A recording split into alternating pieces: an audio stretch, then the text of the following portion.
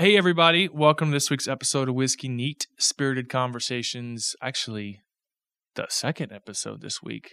Spirited Conversations with Interesting People. I am your host, Christopher Hart. Today, we sit down with Michael Yo, comedian, stand-up comedian, radio show host Michael Yo.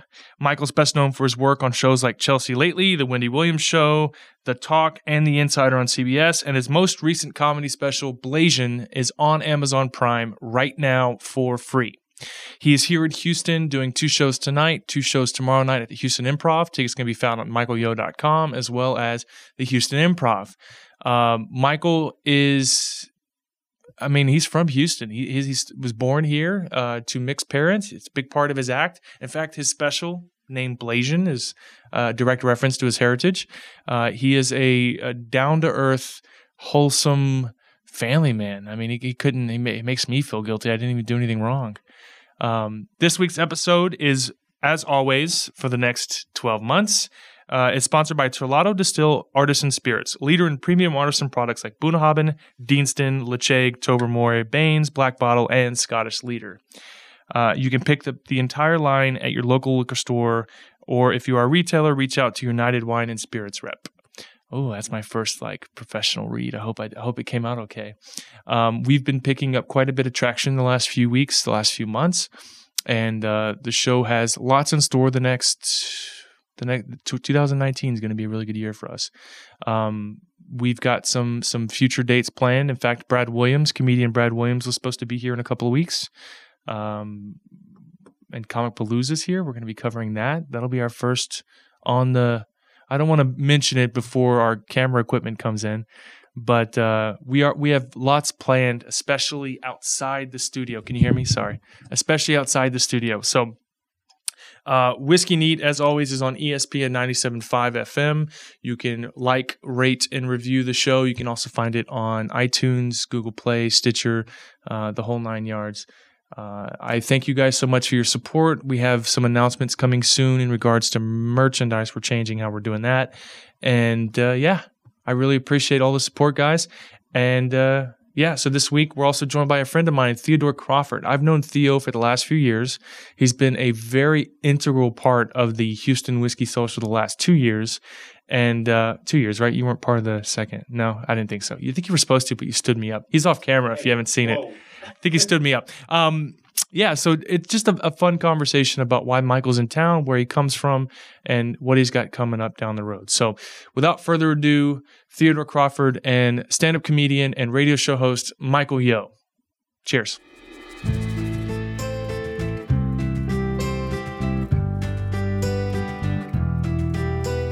It's been a long day already. Yeah. I haven't been up since... How long have you been up? I flew in at 1 a.m.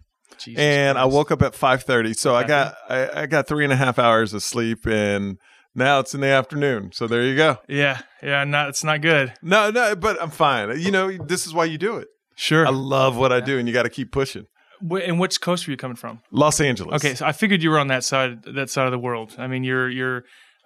You've done quite a bit in your tenure. Oh my goodness. Yeah. I started in radio in Miami. I started in Houston on 97.9 The Box, and then went to 104 KRBE. I saw you were there this morning. Yeah, with the Miggity Mad Hatter. I hung out with them, and I worked on 104 KRBE, went to Austin, from Austin to Miami, and Miami to Los Angeles, and that's where things just took off. Where'd you find time to get married and have a beautiful baby boy? That's the best part, man. The whole marriage and baby thing. Oh, it's great. Well, I started dating to be married rather than dating just to date. And once I started dating kind to of be an old world feel to it. But it's so serious. When you just go out on dates, just to go out on dates. Sure. I was literally coming home at 6 going, I'm bored. Yeah. Let me go out on a date. Not caring, Sure. what happened. But then I had a dream that I died. And I was at my funeral, and I was watching my funeral, and it was nothing but random people, like girls at the funeral I hooked up with. And I was like, if I were to die today, this is my legacy. I'm 95% sure that was an episode of 2.5 Men with Charlie. Was it really? Yeah, where he was at his funeral and all the women he had been with throughout the years. Really? Not even kidding. Although you're a little bit more The view of you is very more wholesome than Mr. Sheen. Oh, okay. And that's awesome in the dream that the girls are showing up there too. Because, I feel like in the dating scene, like back then when I was, dating around, nobody would have showed up. No, but that's when I woke up sweating and like all nervous, but I was thinking like they wouldn't even show up. So literally if I were to die, there would be nobody at my funeral besides family. And that's your legacy. And then I was like, see my parents, they've been married 46 years, and I started dating to be married. And on the first date, I remember with my wife, I was like, look, if you're not here to be married and to have a kid, if that's not in your future anytime soon, then we'll have a nice lunch, but we can end it after that. So is that lunch? Did you get through the appetizers first, or is it just straight into like? Oh no, that was our first thing we talked about. Because here's what's interesting: if they are ready for that, that's a great first question. Oh sure. If they're not ready, if they're then you're a psycho. Yeah, you know what I mean. It's gonna scare that away. Yeah. How old were you guys when this? I was 37. She was 27.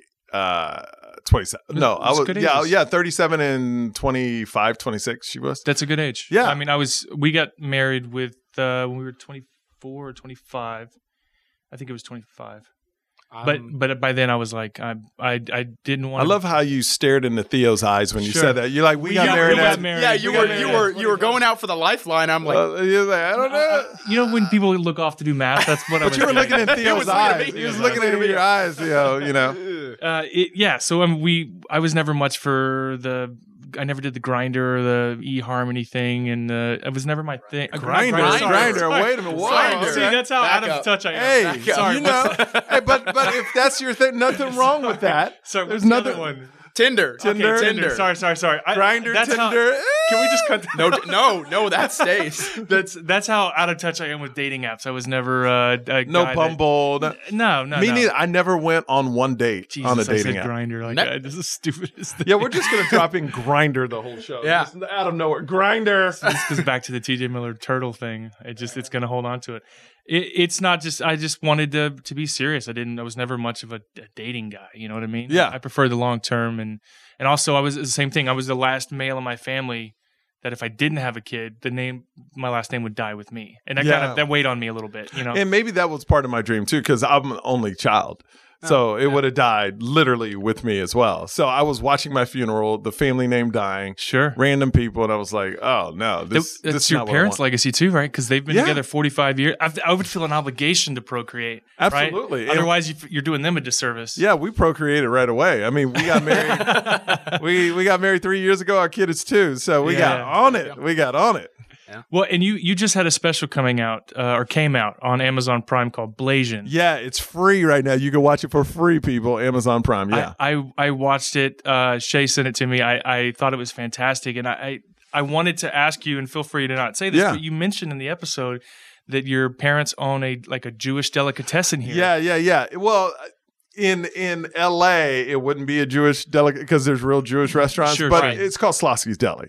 Oh, okay. Yeah, okay. So it's I say it's a Jewish. It's not really, but over here it kind of is. It has sandwiches, it has different things, but like it's a thing where after I went to college, they took a big chance and invested in Slosky's out of Austin. I think it started in Austin, Texas, and that's where they kind of took off and did their thing. And they had lots of money after I left the house, so I got no benefit from it. So they're living their best life, and I was like, why didn't you have this when I was growing up? Right. It would have been better for me, but my work ethic is strong. So sure. But the special is all about family. I purposely didn't talk about politics, even though I like politics, but I want people to get away from the outside world when they come to a show. Especially, I agree with you. If I can just be on Facebook without dealing with politics, I think I'd be happier. But I watched through the whole thing. You do seem like you were recently on Rogan too, and you seem like you may have some opinions. You just are not trying to rock the boat. Well, I have opinions, but I have opinions on both sides. Sure. Like I'm not just Which, by the way, is I think the most reasonable stance. Because so many people take their one side but don't read the other side. I read both sides of the story. Well, you got to expose yourself. Absolutely. To both sides. Yeah. I'm not just yelling out headlines. I'll yell out a headline, but then I'll know all the facts behind it. So if I'm in an intelligent conversation, we could talk about this. Like I know both sides of every argument, or I try to know both sides. I feel that people today, they only know one side. Like when me and Rogan talked about the whole a police officer pulling you over. Sure. Yes, I'm black, I'm a minority, and there are intimidations behind that. But I also understand how these cops are walking up to random cars. Just think that's so scary. You walking up to, that's like you just, it's like am I going to get the wrong car today or not? I don't know what they're doing. Their windows are tinted. And you're just walking up there, knocking on the window, hoping that nothing happens. Sure. So the fear these cops fear all the time of just walking up to random people and pulling them over is something I couldn't even imagine. So I like to tell both sides of the story. And I'm not defending cops, but I'm also not attacking cops. I'm just giving both sides of the story. And I think when we all get to a point where we all tell both sides of the story, I think we'll be in a better place. And I think that helps me in marriage. Before I say anything, or if there's something, I think about it both sides. Yeah. I take everything, and I think that's what's good about comedy. You can think about both sides of that. So that's how I handle everything. Well, I'm with you 100%. I've known several people. I grew up in Pasadena. And I knew people that grew up to be cops, and specifically the guy I'm thinking of, I don't want to say his name, but he moved to West Texas and he became a cop out there, and he ended up quitting because he said he felt himself becoming racist. You build all these. It's not only not that the entire environment of being a police officer is filled with that sort of thing, but you do find these trends that you have to constantly fight and battle, or even just in your own self bias. It makes you self reflective. We had the doctor. It aired today. The episode we did with those two doctors, and one of their job is to do alcohol abuse studies. And because of it, he's like, it makes him self-reflective. He doesn't want to drink. And it's not that he necessarily had a problem. It's one of those things where you see the way things are happening daily. You just want to avoid going down that path. Yeah, going down that path. Even you're seeing just the worst of the worst when you're a cop. Sure. No matter what color you're looking at, you're seeing the worst of the worst, because didn't you realize, every color does bad things. Yeah, nobody's calling the cops to say like, hey, somebody's planting a tree over No. Yeah, you're getting to see all the bad. And you're seeing death all the time, like in the worst way. So it's horrible. It's like, that's why I never wanted to do like serious news. Yeah. Like you see 7:00, if it bleeds, it leads. That's like the last thing I remember. I had a friend that worked at CNN. And they used to make fun of me because I started at E and we were pop culture. But now the real news is covered like salacious, pop culture. Yeah. So he was talking to me going, that's not real news. I was like, no, it's pop culture. I would never want to knock on a person's door and go, did you know the little kid that got killed yesterday? Like that is the last thing I ever want to do. So I love staying in my pop culture world. I love having fun. I love comedy. Keep it light. Keep it light, because there's so much darkness and negativity in the world. I just want to bring light to it. So. Well, and that was the other side of it, is he actually quit primarily because he started having kids. Yeah. 4 kids later, he was like, I don't want to do this anymore. It's too negative. It weighs on you emotionally. And you're risking your life every single day you walk out the door. You're going to make it home. Yeah. Yeah. Like, ugh. And so he'd rather be with the kids. And so he ended up quitting, becoming a youth minister, and just keeping things much lighter than the way it was. But still helping people. Sure. Yeah. Trying, Well, it's crazy because when I was growing up, I wanted to be a preacher. Because my mom would drag me to church, but I loved the control that a preacher had. Like, he could talk to a whole room and have their attention. And my pastor... You went the other way. Yeah, he went the other way, right?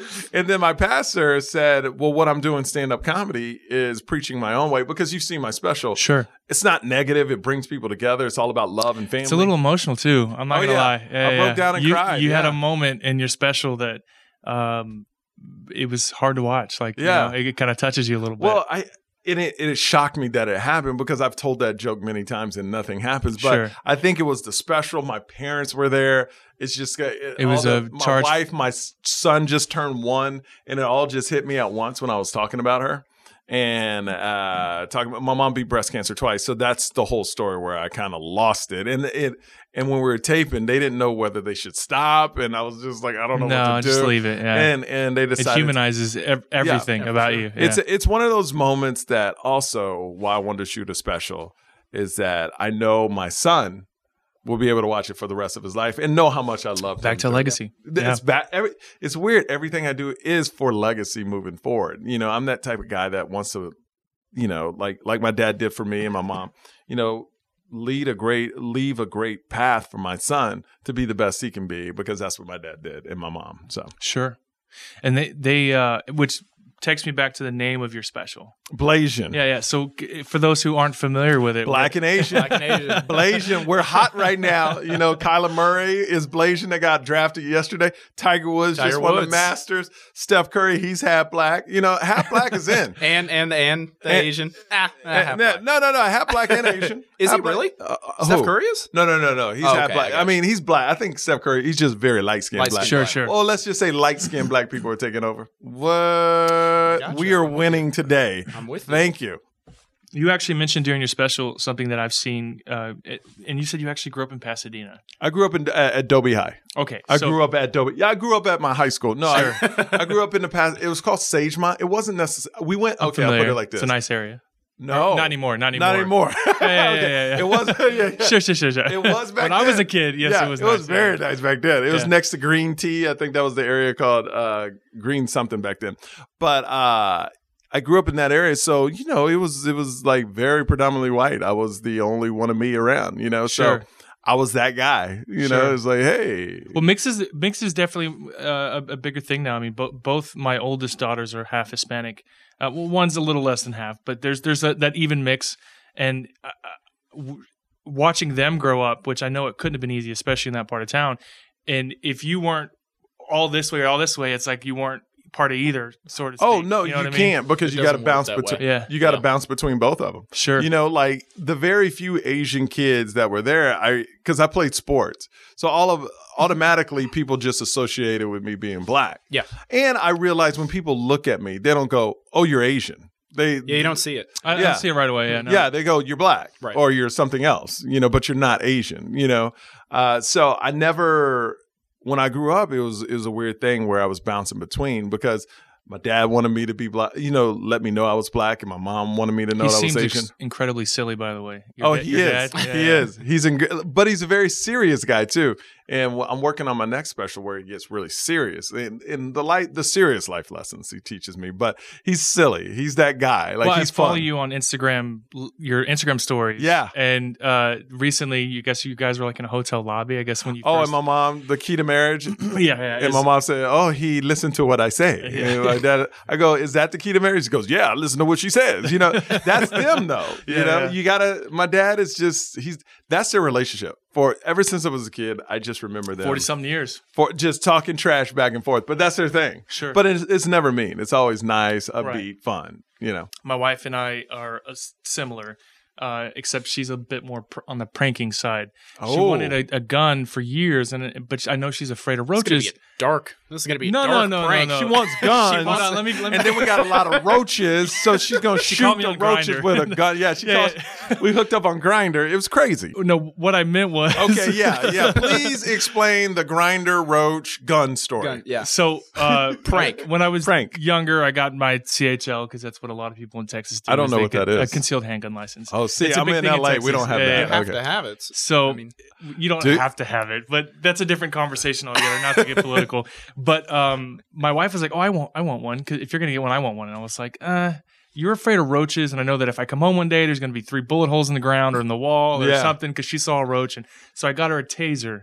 And the problem is tasers don't hurt you real bad, just enough to scare the shit out of you. Yeah. So if I'm half falling asleep, and there's all these videos on Instagram of her just, scaring me awake, or like, catching me off guard. You don't even have to touch somebody with it. If you just set it off. Okay. Is it a taser where they touch them, or the shoot? You touch. You just like, so even if you hit the button, it So pops. we're just doing the sound. Okay, Yeah, I got you. I mean, I thought you might have been familiar, because she posts all the videos on Facebook and tags me in them of her just like scaring the hell out of me or hiding behind stuff. It's not. Y'all have a weird relationship. That's very weird. I'd seen those, but I thought you were gonna go I thought you were gonna say she was actually tasing you. There's a YouTube video that she tagged me in the arm once. My daughter, around 6 or 7, had a rough element. Your son's 3? 2. Yeah. Okay, so around, you hit 5 or 6 years old, you're in first grade. Kids learn to judge people by their looks or by glasses, or and my daughter was having a rough day, so we were playing dress up, and my daughter was putting bows in my beard and makeup on my face a little bit. You know, I was having a daddy-daughter moment. Yeah. And my wife came in and caught me right in the arm and scared, made me jump. And so there's this YouTube video that you could find of just like bows and beard, just reacting to my wife trying to get me with it. And it's this great video that it's way funnier than it sounds. I'm making it sounds hilarious. I'm making it sound like I need to call for help or blink twice. But she didn't hit you with it. Yeah, she hit me in the arm. Does it hurt? Not as bad as you think. It's like a Really? little jolt. Yeah. I mean, it's not a police taser. It's a. Did you buy her the taser? Or yeah, she bought it? Amazon for like $20. Right? So this thing had I love that you didn't. I love you were like, I'm gonna get you something to protect yourself, a taser. But it's like a cheap knockoff. Yeah. No, but you have to wait till the guy gets to you before you can use it. Like I bought my wife a taser that it launches 18 feet. And when it hits you, it like stings you like that. But as much distance as possible. Yes, but because I don't want them to get up on my wife. Didn't even think about that. He's like, honey, arm's length is like, you're good. Just like right there. Just project. Yeah. So it's, we tease each other, we have fun, and there's a lot of prank videos. We're not so much mean to each other a little bit. Oh, see, my parents are like me. My wife is sensitive. So like she came from a different world. My family, my dad's black, my mom's Korean. So everything's blunt. Yeah. My dad has a little, blonde? Blunt. Oh, blunt. Yeah. Oh, yeah. My mom's super blunt. My dad is he's blunt, but he's nice about it. You know what I mean? Like my mom, though, just goes for the kill. You look bad in that. Yeah. Never ask an Asian woman for an honest opinion because every opinion is an honest. Like Asian women don't care. And my mom is that way. So. And my wife came from the Brady Bunch side of the family. Like, no matter what you do, emotion, it's the best thing. The smile. Yeah, it's like, oh my God, how are you? So good to see you. Like my wife will text me. I just walk out the door. Miss you already. And I'm like, I'm still here. Like, I'm still here. I'm right outside the door. Which is sweet, but she comes from that world. A lot of maintenance, huh? No. My wife, I feel like if I don't say I love you every hour, it's like, where have you been? Yeah. I'm like, no, I'm here. I learned that because as a comic and as coming from my side, I usually, when I dated before, and maybe this is why I was single, I would say the first thing that popped into my head. Oh, you can't? No. Now it's a 3-level. It goes like, oh, that's a dumb idea. Oh, that's terrible. Oh, and then by the time it comes out, it's like, oh, let me look that up. It sounds great. You know what I mean? It just goes through different levels. Got to filter it. I filter everything. Well, not everything, but sure. But now it's just I'm so used to it now. I know what I can say to really tick her off. And I just don't do that. Those hot buttons. Yeah. Calm down. I'll pick up my clothes when I'm ready. It'll be fine. Well, Theo, this is your first time on the show. Yes, it is. I'm glad you can make it. So what are you drinking, first of all? A couple different things. This is Hibiki 21. It's a Japanese whiskey. Uh-huh. I know you're not much of a drinker. No. I watched your Love Coffee. I watched the Rogan episode. Yeah, where I said espresso instead of espresso. 50,000 espresso. times. Yeah. This is a Japanese whiskey. They're really popular right now, and I actually haven't had much of it. Why is it popular right now? It's good question. That's a good question because I don't think they're particularly amazing, but they are extremely rare right now. Basically, what happened was so many years ago, the Japanese actually sent a few people, not officially, not on government business, but there were a couple of guys who went to Scotland that were in love with Scotch, that learned the tradition, learned the history, and then brought it back to Japan. Mm-hmm. And now some of the best, most popular whiskey in the world is out of Japan. They do everything better. Taiwan. Those Asians, man, I tell you. Don't give them nothing, they'll make it better. That's half of me. Yeah, I can even smell it from here. That's strong. Yeah. So it's in 90 proof, peated, so it's got a little smokiness to it. Yeah, I can smell it. Smell like almost like a barbecue-ish. Yeah, smell. Like firewood, like a piece of wood. Yeah. And if you're a whiskey drinker, then it's a. Is that the taste you want? Wood. There's an acquired taste, right? It spends its whole life in a barrel. It gets most of its flavor from a barrel. So I would say wood is like when you say whole life, how long has that lived in a barrel? 21 years. Really? Isn't that crazy to think of? Like somebody took a spirit and something and said, let's stick it in this wooden barrel for a while and just see what it comes out. And I may not be alive when it's done. But hey, sure, somebody will enjoy it at some point. And if you know the history behind peat, and I've kind of told this story on the show, but the way that smokiness is peat, and what peat is you have these landlocked areas of like fields that don't erode at all, right? So over time, as grass dies and animals die and material plant matter dies, it partially decomposes. New grass sprouts up, and for every inch, I think it's 100 years. So you get a foot down, crazy. it's like 1,000 years.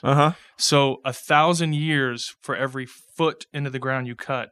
So it literally takes 1,000 years, thousands of years, depending on how much is cut to roast the barley, just to put that in the glass. Wow. And it's pretty. That's the premise of the show is to have drinks with people. Have you ever seen Hot Ones? Which, by the way, of course, you got to do Hot Ones. I know that's next on the list. I got to do Hot Ones. I mean, if you're from Houston, I'm sure you've experienced hot food in your life. Oh right? my gosh, yeah. And Hot Ones is one of my favorite shows right now. I'm a terrible Houstonian because I would be DJ Khaled on that show. Like and I quit would after 3 wings. Yeah. Except I would own it. That was But I mean, I can't do. I think he was the first one on the Hall of Shame. Yeah, it was bad. Yeah, he only did 3. Did y'all catch that? I didn't see that. I heard about it. 3 wings, and he gave up. And there's been a lot of trash talk from other comedians about that episode because he said to very clear, like, I'm not giving up, but I'm not going to eat anymore.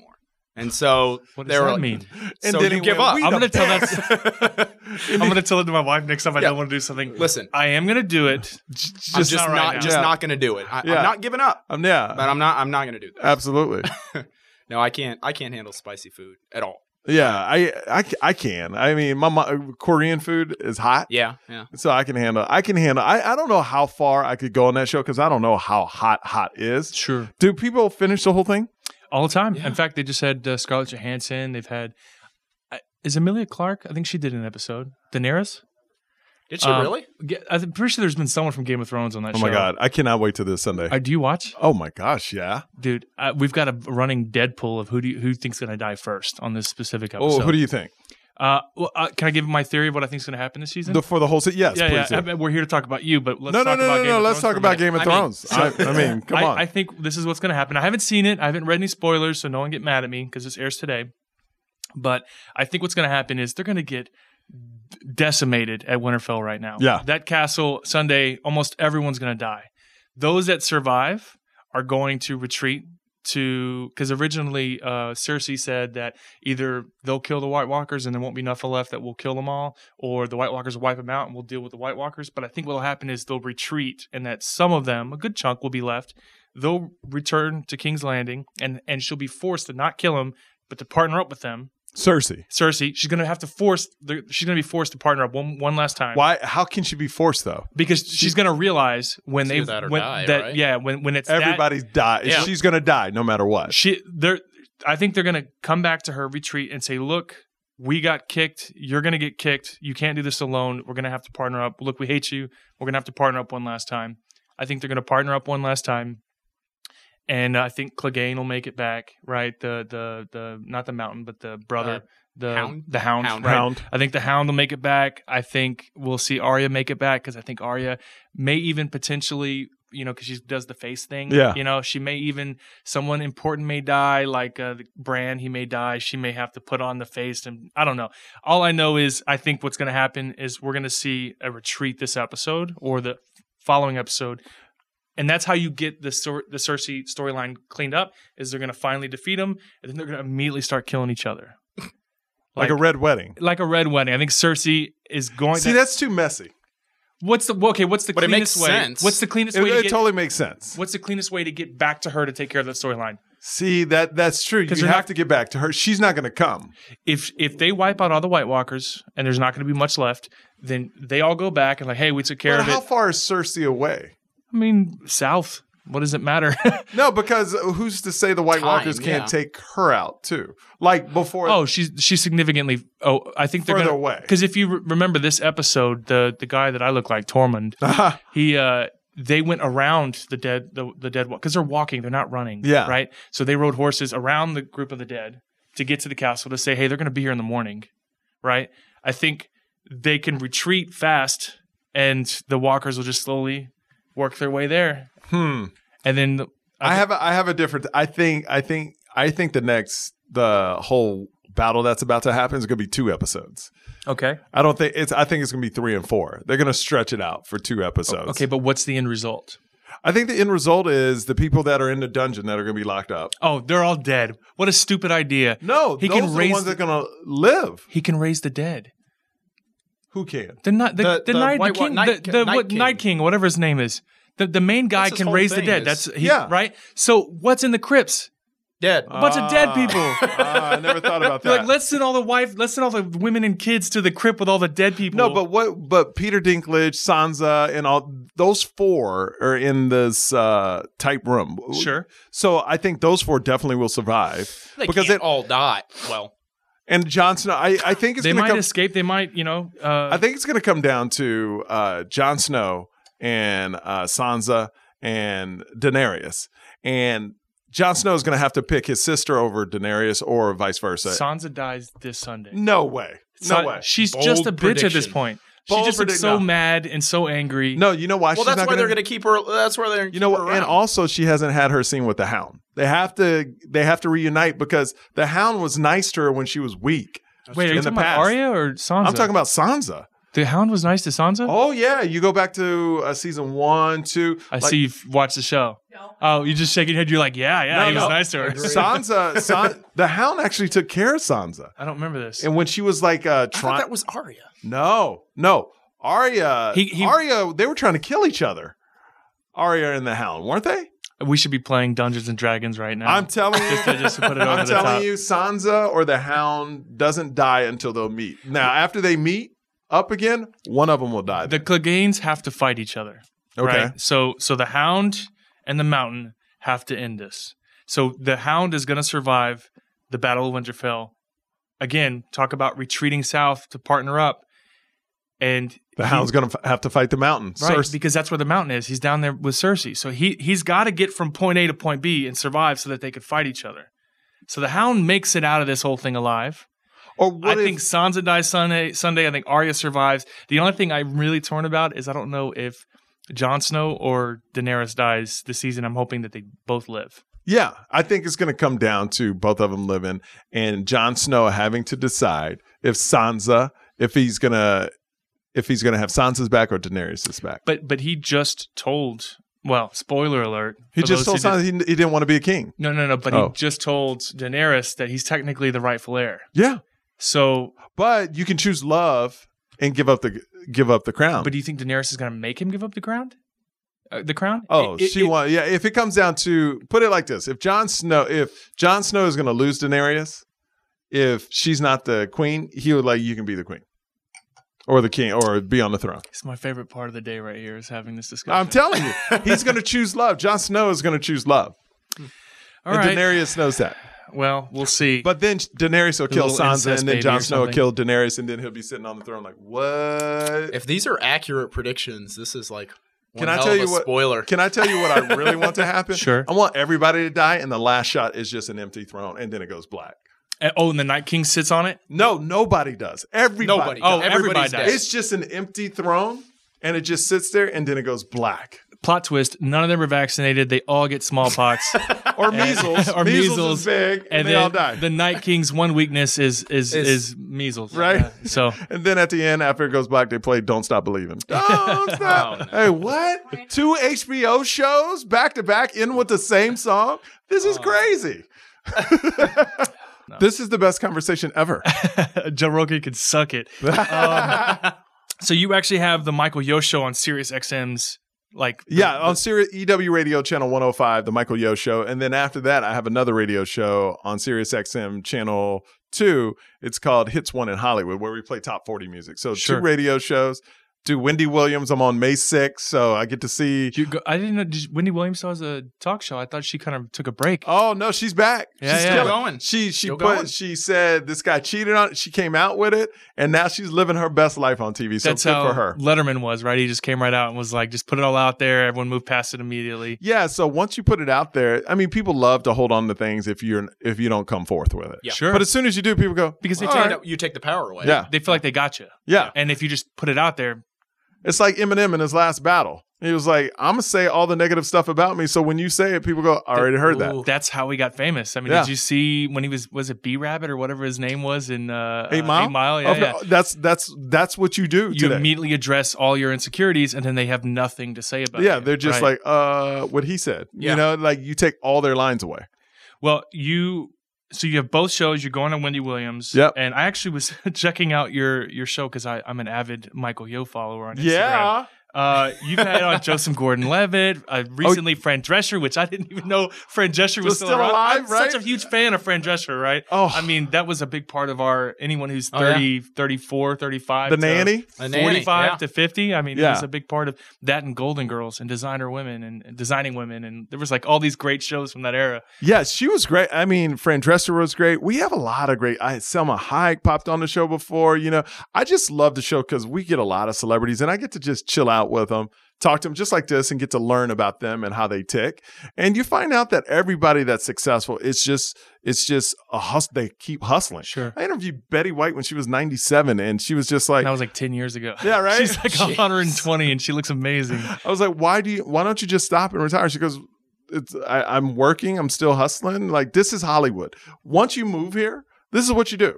You try to stay working. And I don't care how old I am. And if I sit around, I'm going to die. So I'll just might as well work. Stan Yeah. Lee was 97, Yeah. 98. Was he Yeah. really? Yeah. He's old. She was old. And he was still, I mean, if you saw Captain Marvel, he Oh, yeah. made an appearance there, which Yeah, he was in it. I forgot how many times they. Have you seen Avengers yet? Not yet. Endgame? No. Did you get like a screener or something? Because Oh, no, I saw it already. I Okay. saw it like a week or two ago. What? Well, I think it may have come out in different markets. No. soon. I went to the screening. It was one of those surreal moments where I get invited to the Disney lot to watch a screening of Endgame. Sure. Okay, Avengers. you know you made it moment. Where Yeah. So you're you just know the ending and everything. I know everything. Yeah. like, no. I'm not. I'm not. No, but I will say this: just don't stay for the final credit because that's not. You can read about. There's no this. final credit. There's no final credit. All it is Tony Stark. Whoa, there's- whoa, No, Michael, no. yo. No.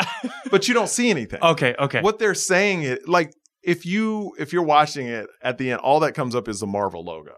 But you hear this clanking. Yeah, I heard But that. we never heard that in the theater because everybody was so pissed that there wasn't. Sure. It. So all you hear at the end is, oh, we waited Right. 15, 20 minutes for that just to see the logo. But they said if you really listen, it's just. What is it a It's reference to? allegedly Tony Stark making an Iron Man suit. But nobody knows. But there's no scene at the end of the movie. I mean, Okay. spoiler, now we know Tony Stark's alive. Oh God. Or dang is it. he? Maybe he's in Hades. Oh, yeah, that could be. Yeah. They never made that. Or that maybe approach. he's in heaven doing that. Who knows? I knew him in the '90s. He's definitely not in heaven. Speaking of which, Maybe he's in someone's bedroom that accidentally making you, it. you have this image of. I thought about saying this earlier, then I realized it doesn't sound good, so I had to change the person I was selecting. I was going to say that you have this image of like Bill Cosby in the '90s, but then I was like, that's not. You before the right, yeah, he was yeah. America's dad, right? Yeah. So you're like a Tom Hanks. You've got this really wholesome, and if you follow you on Instagram, it's the most wholesome, family-oriented. Well, that's brand. but that's what I am. You know, I remember somebody said, "When did you know like who you were in Hollywood?" Because when you go to Hollywood, you see everybody and you go to castings and you try to be something you're not. I remember my friend was a casting director at NBC, brought me in for an outdoorsy show. And they go, you got to be like an outdoorsy type of guy. I'm not that dude. Right. But I went in and acted like one. It was the worst. My friend calls me over and goes, that's probably the worst audition I've ever seen. Like me, an outdoors guy, please. I was like, oh, look at this and that. I was like, Great trees. Yeah, I was like, it was Carried horrible. bags with him in the plaid shirts. Yeah, right? No, I dressed in a plaid shirt. I was I was terrible. The lumberjack. Yeah, I All was right. terrible. And he goes, you just need to be, we wanted you to be yourself because you're funny, but in this environment. So you should have done what you really are, is scared of the wilderness, but where you're the host of this show, which would have been hilarious. Yeah. Like you're hosting a wilderness show and you hate the wilderness. That's what we wanted. But you try to act like you like the wilderness. And we were like, we all looked at you and like, this is the most metro man we know. He hates the forest. Like, I don't like bugs. I don't like anything that no, snakes, get it out of here. So what you learn is you learn your own voice. Once you learn who you are, and I think stand-up helped a lot in that because You get a lot of no's in Hollywood. Yeah. You get a lot of no's. But once you go on stage and you have 300-400 people laugh at your jokes, you're going, oh, they're laughing at me. I can be myself and still entertain people. So, in LA, I do the Comedy Store, Laugh Factory, improv. And what I love is if you get like 3 no's in a day or a couple no's a day, just go up on stage. You do 15, 20 minutes, get lots of laughs, and you go, all right. They still like builds me. You up a little bit. It's empowering. And then when you go into castings, you're not scared because you know their no's. There's 300 people that'll say yes later on that night at a comedy club. Like good tonight. Like tonight, Improv, Houston, Improv. Texas. Come on out. 4 shows, 2 tonight. It's Friday, and 2 tomorrow night. Let's go to michaelyo.com or improvhouston.com and get tickets. Yeah. Oh, that nice little transition there. You know. I've been doing this a minute. You actually, so you were on the very first episode Of Fear Factor. of Fear Factor. Dude, when I read the ad of Fear Factor, I was in Austin, Texas, and it goes, "Do you want to do something fun? How are you adventurous?" And I'm not, but I was like, "Why not?" I like Sure, I will outdoors. be. I'll take an I like adventure. trees. I like trees. I was like, I'll take an adventure. And they didn't have a name for it. They flew us out to LA. I went to a casting. They flew us out to LA. I met this guy named Joe Rogan 18 years ago. And he was the host of the show. We were the pilot. So the people that actually put on the show did the real world. So Matt Kunitz and Mikey, we call him the chimp, but he casted for it. And Matt Kunitz is the creator of it.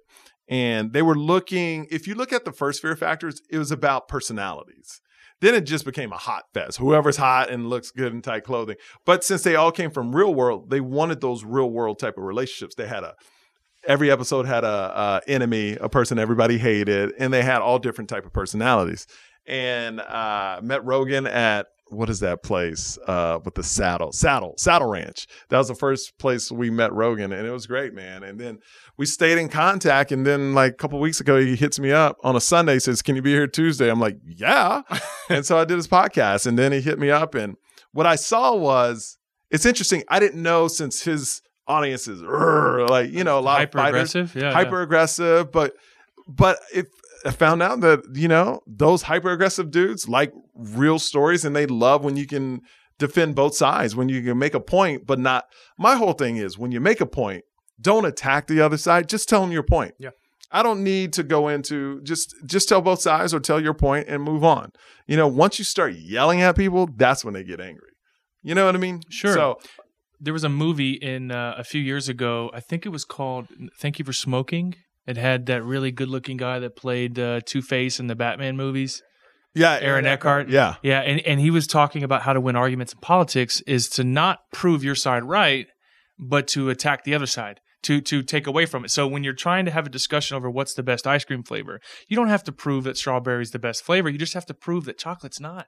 Yeah. And then by default, strawberry's the best. Like if you have 2 people arguing a point, if I just diminish your point, then my point's by default correct. It's a different approach. See, my whole thing is not attacking. Sure. Why I think my comedy works. I talk about a lot of racial issues that I touch upon, but since I'm not yelling at people, people don't take it as I'm being like aggressive about race. Sure. Opinion. But I'm just exact. Yeah. But I remember I went to Kansas City. I had 4 Trump people come to my show in hats, sat front row because I said I don't talk about politics. Bait. Yeah, they wanted me to, and I didn't say anything because to me that doesn't matter. I don't care. I'll do my comedy because my comedy is to appeal to everyone. I don't care if you're in the Trump hat. In an XL? Hey, I wouldn't wear that, but it's like my thing is kind of like, it's a thing where you could be at my show. I don't care because I don't talk politics. So after the show, they said our wives told us that you don't talk politics, and we're so happy we came, and we understand. You do a better job explaining your side of stories than politicians. Because I didn't yell at them. I go, this is what happened to me. A lot of times people go, this is what happened to me, and that's why white people do this, and this, or that's why black people are like this, or this is why Asians are like this. I go, no. I just said, leave that part off. This what happened to me. You make your own judgment. Jussie Smollett, to me, he's guilty.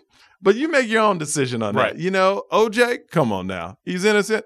But that's my thing is I put the facts out there and let people make their own decision. And I had those 3 people go, we understand your struggle now. You didn't yell at us, but we understand what you went through. It must have been tough. And they were very sympathetic towards it because I didn't attack them for it. You do a good job of making it clear of your position in a way that people know that you wouldn't necessarily agree with them, but it doesn't come off as you. Yeah, I'm not yelling at you. So even if we don't agree, and I know that you don't agree, but it doesn't come off as a hostile moment. Well, because I try to understand their side and point, unless their point is just bad, and then I'll just go, hey, you can believe what you want to believe. I don't understand what you're trying to say or the point you're trying to make, but I'm not going to attack you for that. I just don't understand your point. Well, it all keeps coming back to what you said about trying to see both sides of things. Yeah. And I feel like that's kind of an art that's lost these days is like you said at the start of the show, nobody wants to hear anything but their side. And exactly. People just want to say what they believe and have you hear and agree with them. You got to ride or die with them. That was my point earlier, is that the old mentality is that I've got to diminish your point. I can't just disagree with you. And I think now you're seeing a lot more, not in all circles, and not in all realms, and not in all mediums like Facebook or whatever, but there is I think a concerted effort from a lot of people that I know, especially over the last few years within the bourbon world, of you don't have to take away from their point. You can just make your point. Like I don't have to attack you or diminish you in your stance on something. We can disagree by simply stating what we believe, like you said. Oh yeah. I do a lot of these panel shows, and some panel shows go, well, to make good TV, we have to have opposing sides. And I go, oh, I understand that because that's a different discussion. But I go, I could like something for a totally different reason than you like it. And that's where the conversation comes in. You know what I mean? You could like vanilla ice cream because of this. And I'd be like, well, I like vanilla ice cream because blank, blank, blank. So you could have two different opinions on something that you agree on. You know what I mean? Like no matter what it is. So I don't believe in you have to have two opposite opinions to have great conversation. Sure. It could be the same opinion, just different reasons. Different perspectives on it. Well, that's why I don't think anybody should be doing these little, and not to, listen, I feel like I've been kissing Rogan's butt a lot this podcast, but I don't like the idea of doing these like 2 or 3 minute segments on big popular networks, because it's not enough to have a helpful conversation. It's only meant to be combative. Well, but 100% is programmed to be combative. Sure. Like the news went downhill, and it's always been rated, but there's so much money in news because of ratings. You want to get real news, take away the ratings. Take away the 24-hour cycle, period. Yeah. Like you have to manufacture something to talk about. You have to find controversy in things that shouldn't necessarily be controversial. Well, my thing is, if you I'm sick and tired of every news outlet going, are you surprised? Like in politics? No, you shouldn't be surprised anymore. Anything can happen, but you still hear this, well, I'm talking to such and such. Are you surprised? No. Take that out of your vocabulary. It's incendiary. You're trying to elicit a response. To incite a response that will get people fired up, and that's all it is. And I love the news people. They're worse than, I call them gossip columnists now, because here's if you watch any network, it's this: I'm gonna make a point. I'm the host. I'm gonna make a point. I'm gonna have each side on. They're gonna fight. Yeah. And then I'm gonna pretend like I care. Try to mediate. No, and then whoa, slow down, people. Yeah. You're getting too angry. Like, you want that. That's why you have two idiots on each side yelling at it. Here's the thing. They're finding. I agree. They're finding the most right person they can find that will defend Donald Trump no matter what. Donald Trump could walk down the street, shoot everybody. And be like, well, maybe they needed to die. Oh, yeah. And then they'll find the most leftist person to go against that person. So then they're just yelling at each other. Sure. But that's designed by the programming because they know that's great TV. Your heart gets racing. Well, you get pumped up. But that's what the people want is the problem. People want, especially in this day and age of social media, like people want to be able to get on Facebook and see 1 or 2 minute clip of somebody yelling about something. And then they'll find something they can agree with, and they'll be like, this made me feel good. It's the world star of politics. Yeah. Literally. But that's what's being consumed. Like, so even if you take away, ratings, like you said, or you take away the 24-hour news cycle, people are still going to want to consume that. And if there's a demand, they're going to supply it because there's money in it. So I think it's just our society. There's incentive. Yeah. It's just, I think that's just the way that things are now. So I haven't actually seen the episode you did on Fear Factor. Okay. I was curious what you taste. I ate sheep eyeballs. Sheep eyeballs? Yeah. Yeah, it was nasty. You would eat them. They were bursting in your mouth. And then, and then you would chew the retina, and it's really hard. You're it's disgusting. And you had to eat 3 of them. And you don't drink. I would have immediately wanted to sanitize my mouth. Well, they don't let you eat. So we did it at like 11 o'clock in the morning, but they didn't let us eat for like 13, 14 hours before that because they knew you would throw up whatever you had in your stomach. If you were, so the night before, wanted you on there like retching instead of actually No. They didn't want you to throw up. So what you did was, I think we stopped eating at 8 o'clock the night before. They fed you a big meal, and then they brought you out like 9 or 10. By the time I shot, it was 11. So even if you wanted to throw up, you had nothing in there, but they said you wouldn't throw up because you had nothing in there. So sure. I don't know. So like your body needed enough that it would keep it down. Wrong. Yeah, I would? mean, in that, I don't do eyes at all. Yeah. So like I don't do organs. I'm not an organ guy. So like you would not do a liver, but you'd be okay with an eye. I don't even like liver in general, but it's a bit more socially acceptable to eat a liver than an eye. But remember, I'm not just randomly eating eyes. You're trying to win 50 grand, I was trying to win money. I was trying to win some money. I was broke living in Austin, Texas. This was just a Saturday night. Yeah, no. That's my Saturday night in Houston. I just pop by the eyeball place and pick up a couple eyeballs to eat.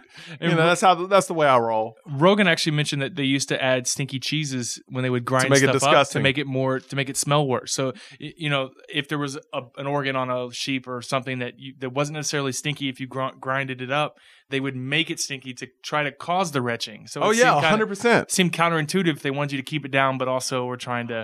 It's TV. They want you to throw for good TV. But you got to remember, I was on the first episode. They didn't want anybody to die. Sure. They were more concerned about personality rather than making it gross. Even though we ate sheep, it was a little gross. But compared to what they did later in the show, I mean, come on. As we talked about off air. Yeah. By the end of it, they didn't care if anyone died. I think that was Rogan's concern. Yeah, it's just like it's too much. They were having interns drink the stuff and doing all that. No way. Yeah, I think you mentioned they would pay interns like $100 to test stuff out, and then they would amp up the disgusting after. So they would like pay an intern like $100 just to see if it would stay down. See if it would stay down, and if he drank it or ate whatever it was too easy, they would be like, let's make it worse. Let's make it 10 dead rats or something. Yeah, like whatever. Ramp up the. See, I'm not super familiar with the like that whole like Fear Factor thing. Sure. So if the baseline is sheep eyeballs, I tap I'm out out. immediately. Oh, yeah. I'm out immediately. right away. Not happening.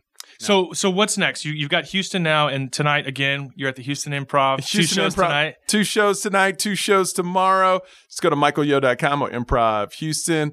I have the 2 radio shows. I'm on Wendy Williams in a couple weeks. I'll be guest hosting with her. And then just working on writing a sitcom, so hopefully that'll go through. Oh, yeah? So, about it's off my stand-up. So sure. No way. Yeah, so cool. Just hustling. Are we talking network like CBS and like wholesome stuff? Yeah, hopefully, on brand. Hopefully Fox, CBS, but I signed a little deal with Fox, so we'll see. He said that's so low key. Yeah, that's a little deal with Fox. Yeah, no big deal. We'll see. Yeah, I'll be on Wendy Williams. Whatever. I'll be at the Improv tonight. Let's go. Let's do this. And then, so what's the next stop after this for those listeners? San Francisco. So you're going right back. Oh, yeah, but I got a month off. So I like to try to stay in town for my son and my wife. So I'm going back, going to hang out for a couple of weeks. And then I think they're going to go with me to San Francisco. Sure. Yeah, they couldn't make it out here. My wife was a little sick. So we'll be in San Francisco. How do you like being a dad? Love it. It's the best thing in the world. Isn't it amazing? I can't even put words. I mean, it's so amazing to have a son. And has he gotten his first haircut yet? No, we won't cut his hair because he's white, black, and Asian. We need to know what it's going to do first. Oh, sure. You know, it could go a number of different directions. Like his hair is confused, right? It's like, what am I? I'm half black, half white, and I ended up with this. See, so I never didn't know that about you. Oh yeah, now you know. I've been friends with you for a few years. I wasn't sure. I thought you did yoga for sure. Right? Dropping secrets. Yeah. Look at that. Look, he's like if Jason Momoa lost about 100 pounds of muscle. Sure. 100 pounds of muscle. That's right. You are the new. Like he could play Jason Momoa's brother. You're like Aquaman if he was into essential oils. Yeah. Hey, look, I'm trying to build a look so I can be Aquaman in a biopic when he's like, a teenager. The young one. I like it. Did you ever see him in Baywatch?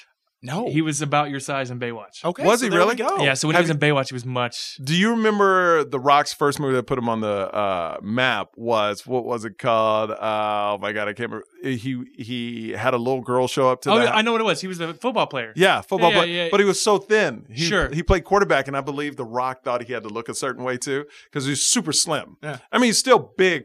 as a normal dude, but he was slim for The Rock. He finds out he has a daughter, and he was a quarterback. Sure. So he was so thin, he played a quarterback in the movie. The movie, I can't believe I forgot what the movie's name. It's but something. Yeah, it's a football it is movie. something. I remember. Yeah, it is something. It's something. It's a movie. Yeah, It's I'm a really movie. great at this job. Yeah. Well, I'm supposed to know this. I'm so mad at myself. I'm gonna find out what it is. The Rock football movie.